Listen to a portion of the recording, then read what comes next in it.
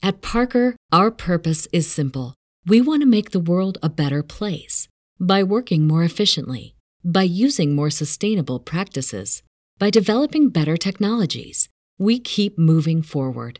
With each new idea, innovation, and partnership, we're one step closer to fulfilling our purpose every single day. To find out more, visit parker.com/purpose. Parker, engineering your success.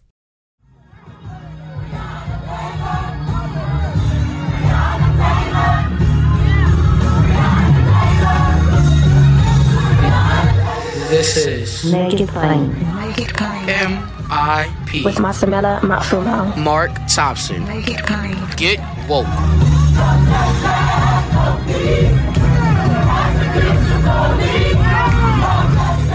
He's the founder and director of IKG Cultural Resources.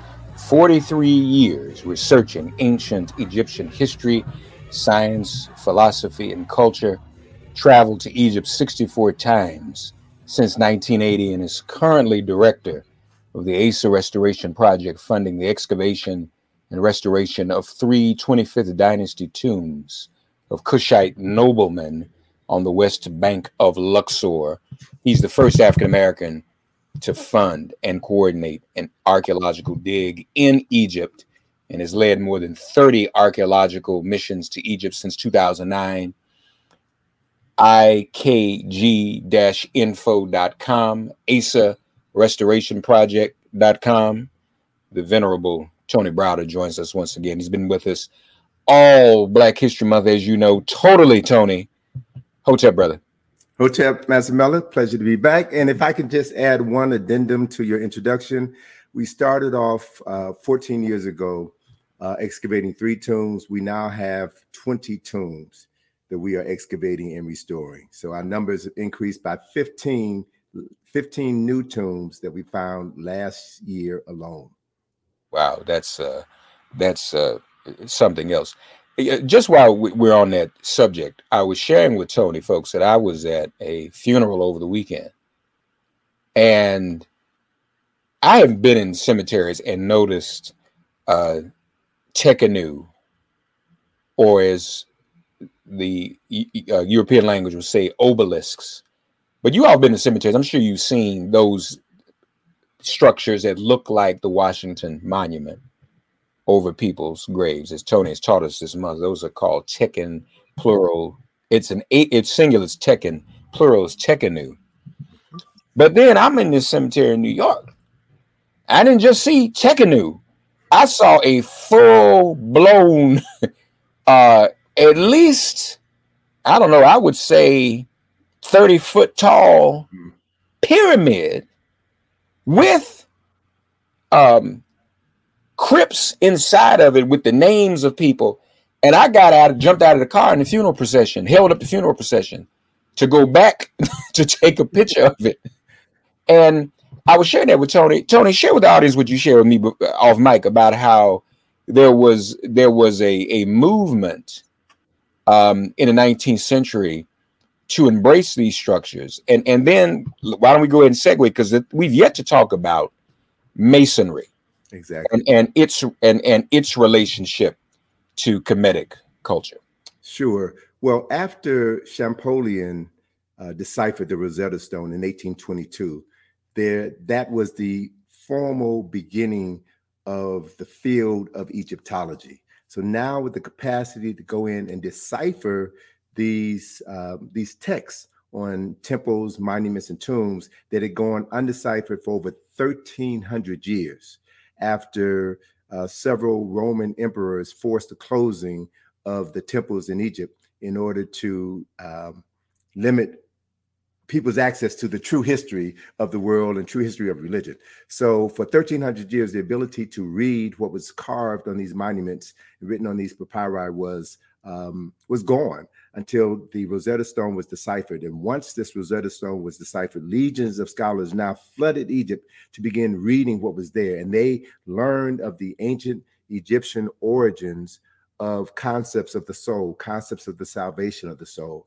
And they became enamored with this ancient history and the symbols associated with it. Yes. But let me just stop there, because I let's not assume that everybody's even clear on what the Rosetta Stone is, because okay, because Rosetta Stone is now an app.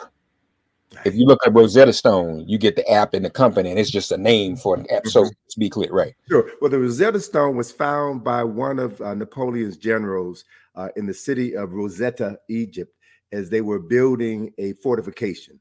Napoleon's troops were in Egypt for 3 years, from 1798 to 1881, 1801, and so this stone was carved during the time frame of the Greek occupation of Egypt.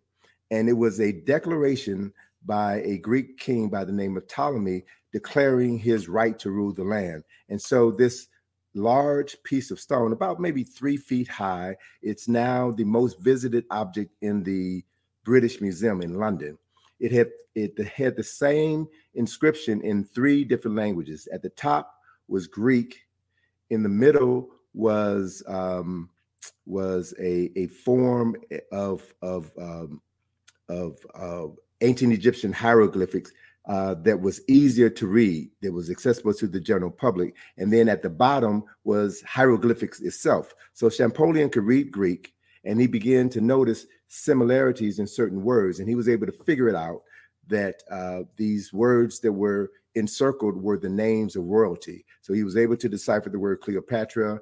Once he was able to decipher that, he was able to decipher other royal names, and that gave him the clue to begin to decipher hieroglyphics. So once he deciphered this ancient language, legions of scholars went into Egypt and began to read what was carved on the walls, the writings that was carved on the walls thousands of years ago. And that caused them to reevaluate their concept of history and religion. And so the object that we called a obelisk was known in ancient Kemet as a Tekken, and it is a symbol. It is the oldest symbol of resurrection known to mankind.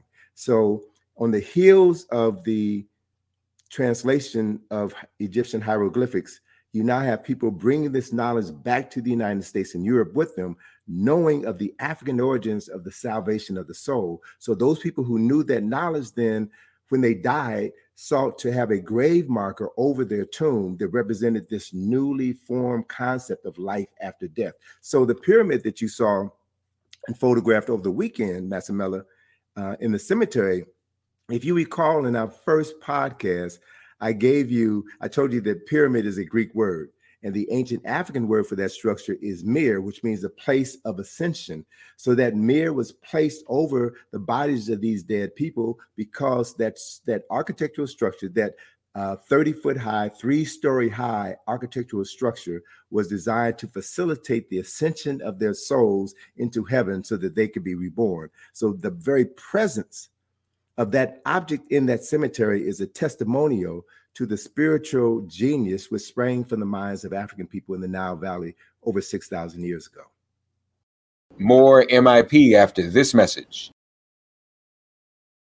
The graves or the crypts that are there labeled with names were people born as early as 1827. Mm-hmm. And the most recent one buried there in terms of the death date was in 1950.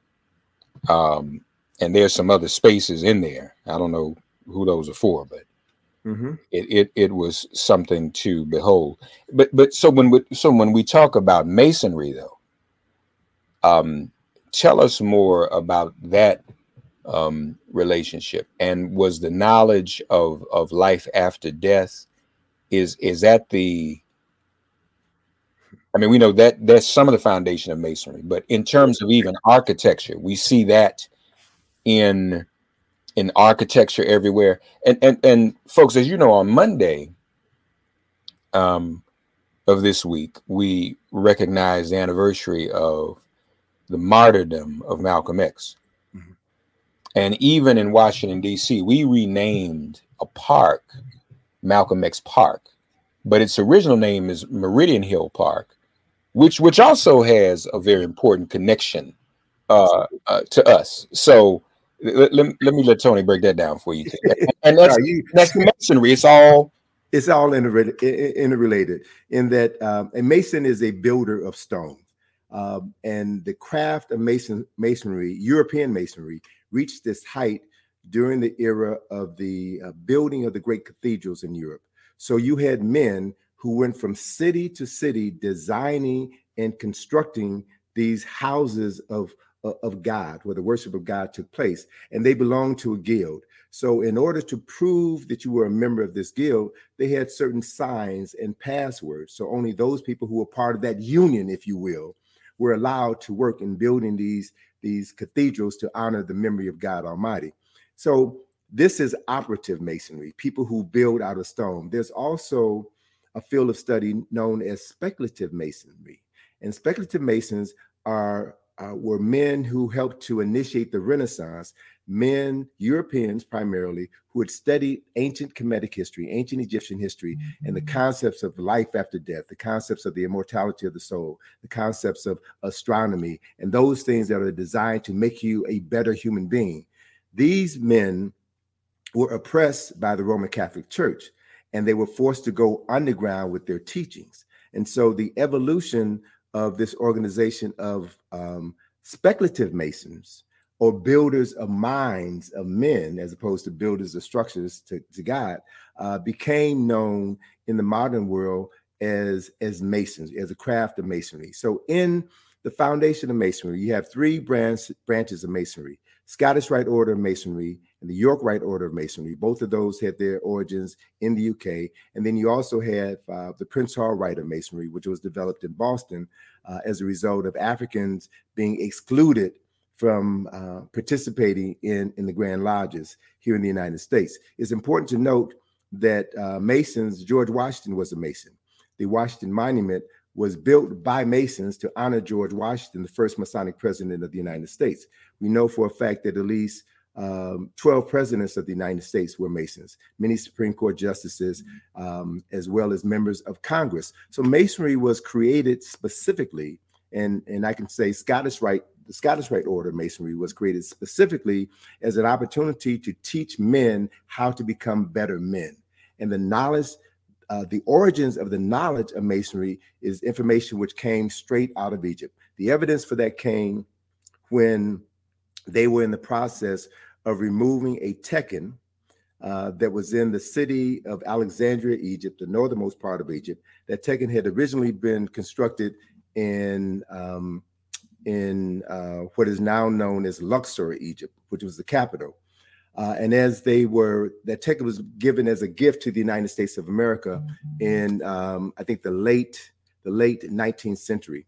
And so as they were dismantling that Tekken in Alexandria, they found symbols in the base of that Tekken that they said were associated with masonry, a smooth stone and a rough stone, and other symbols. And so since that structure was erected during the time of the Romans in Alexandria, they claimed that as proof of the African origins of masonry.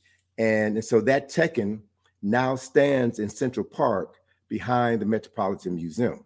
But when Masons specifically talk about building of stone, the example of the first builder of stone, the first Mason, takes us all the way back to Africa, to Saqqara, to the person known as Imhotep, who designed the first building of stone. So those who know the history of Masonry trace it back to the Nile Valley and trace the beginning of the craft of building out of stone to an African by the name of Imhotep. More MIP after this message. When George Washington and those Masons were around and involving themselves in Masonry, were we already at the place where they probably were convinced that these first Masons in Egypt were not African? Or did they actually know that they had secret African knowledge and just weren't going to tell us about it? So we have to remember what W.E. Du Bois told us, that the rise of Egyptology corresponded with the rise of slavery. So these men, America's founding fathers, had legalized slavery in the United States. It's in the Constitution. So they probably knew, some of them, not all of them, probably knew. But in order to create this slaveocracy that we now call America, America is not a democracy, but a slaveocracy built on a foundation of the enslavement of African people. They had to deny the truth. in order to build this great nation. And so that's part of the work that we've been doing over the years, is uncovering the truth and revealing what I refer to as secrets that have been hidden in plain sight.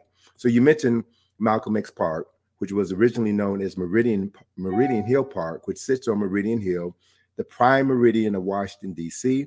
And that street that Meridian Hill Park is on is called 16th Street. 16th Street is the meridian of the city. A meridian is a line of longitude that runs north and south that represents the sun at high noon. And in ancient Kemet, that meridian line represented a corridor or pathway of spiritual energy. So that meridian line of 16th Street bisects the 10-mile square that was originally the capital of the United States of America, Washington, D.C. And it marks that spiritual corridor that runs from the White House, which begins at 1600 Pennsylvania Avenue, all the way down to its termination point on Eastern Avenue, a distance of 7 miles. And on that 7-mile stretch of the Washington Meridian, you have over 62 churches and other spiritual centers and 2 Masonic facilities. You have more spiritual centers on this 7-mile stretch of land than any 7-mile stretch of land in the United States of America. So much so that 16th Street is also known as the Avenue of the Churches and God's Boulevard. And so that's something about the history of Washington, D.C. that we cover in our Egypt on the Potomac field trip, where we lay out the secrets of D.C. that have been hidden in plain sight.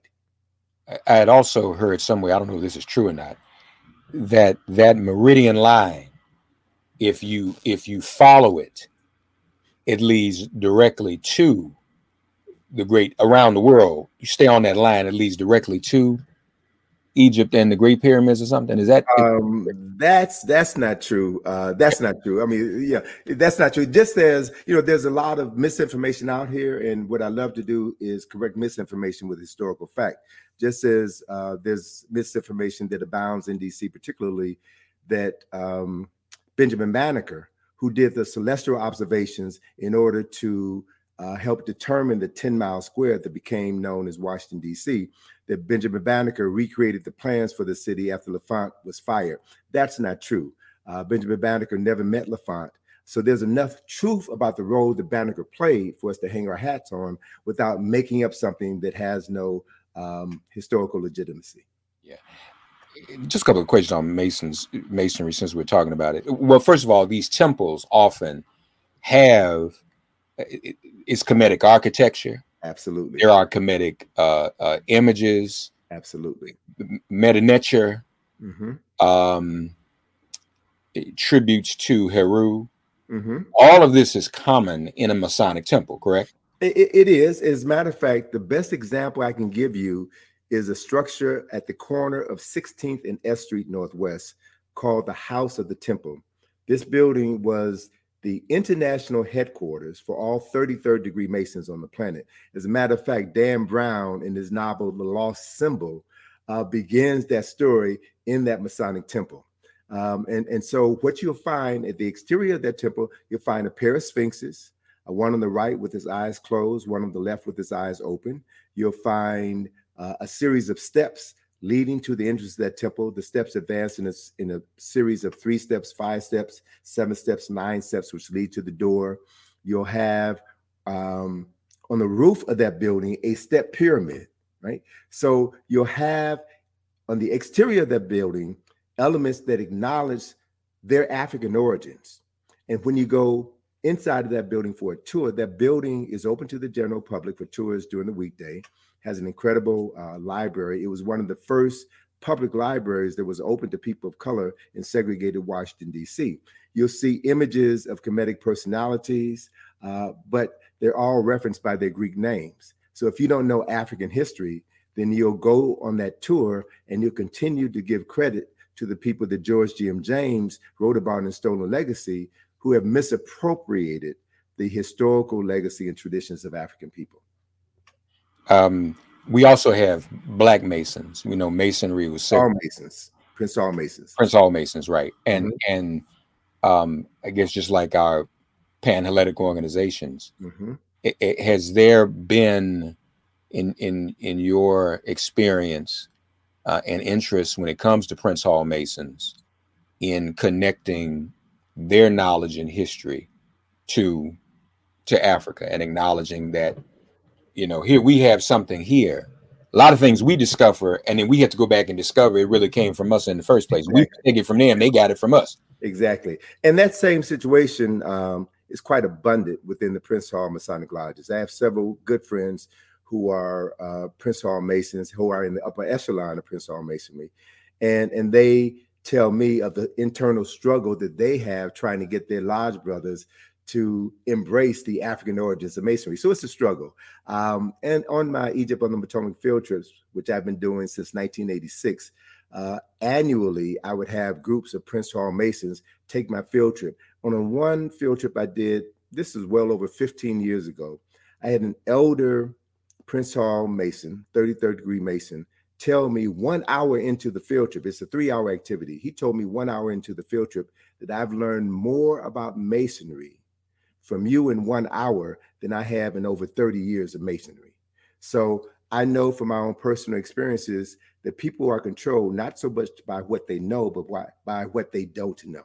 And as a consequence, people who have been miseducated, as Carter G. Woodson defined it, are reluctant to embrace information that contradicts what they believe to be true. It's called cognitive dissonance. Yeah, by psychologists, and it's a part of the human condition. It certainly is. As we said, folks, the martyrdom of Malcolm X was this past Monday, February 21st, which coincides with the birthday of the Honorable John Lewis. The two of them met in Kenya for the first time in 1964. Which led to Minister Malcolm being invited to Selma, where many of us will be next week. He spoke in Selma, shared the pulpit with Mrs. King, tried to see Dr. King in jail, all of that while he was there. And then he was assassinated a couple of weeks later, coming when he got back from Selma. I don't think that was a coincidence. He was trying to enter and find his place in the civil rights movement. And if he and Dr. King had come together, it would have been something. But imagine, talked about Meridian Hill Park, now Malcolm X Park, these two brothers meeting in Kenya. Imagine if the two of them had bumped into Tony Broward in Egypt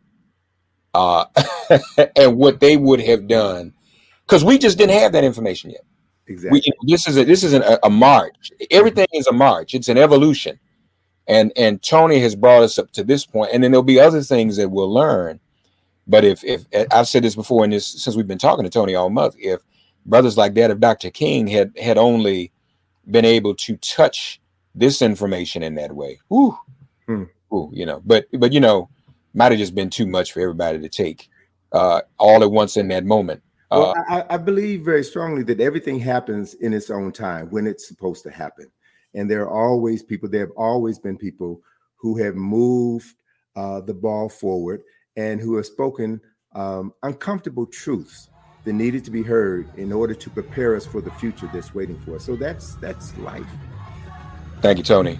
Talk more tomorrow. Tomorrow, folks, we will have some more uncomfortable truths, perhaps one of the most uncomfortable truths of all. So fasten your seatbelts tomorrow. I'll Make It Plain with Tony Broward. IKG-info.com, AsaRestorationProject.com. Thank you, Baba. My pleasure. Talk to you tomorrow. Peace. Thanks for getting woke and listening to Make It Plain. Please remember to listen, like, and wherever you get your podcasts, please give the show a 5-star rating. And please do spread the word. Let's all continue to pray for each other during this pandemic and this police-demic. If all hearts and minds are clear, it has been made plain.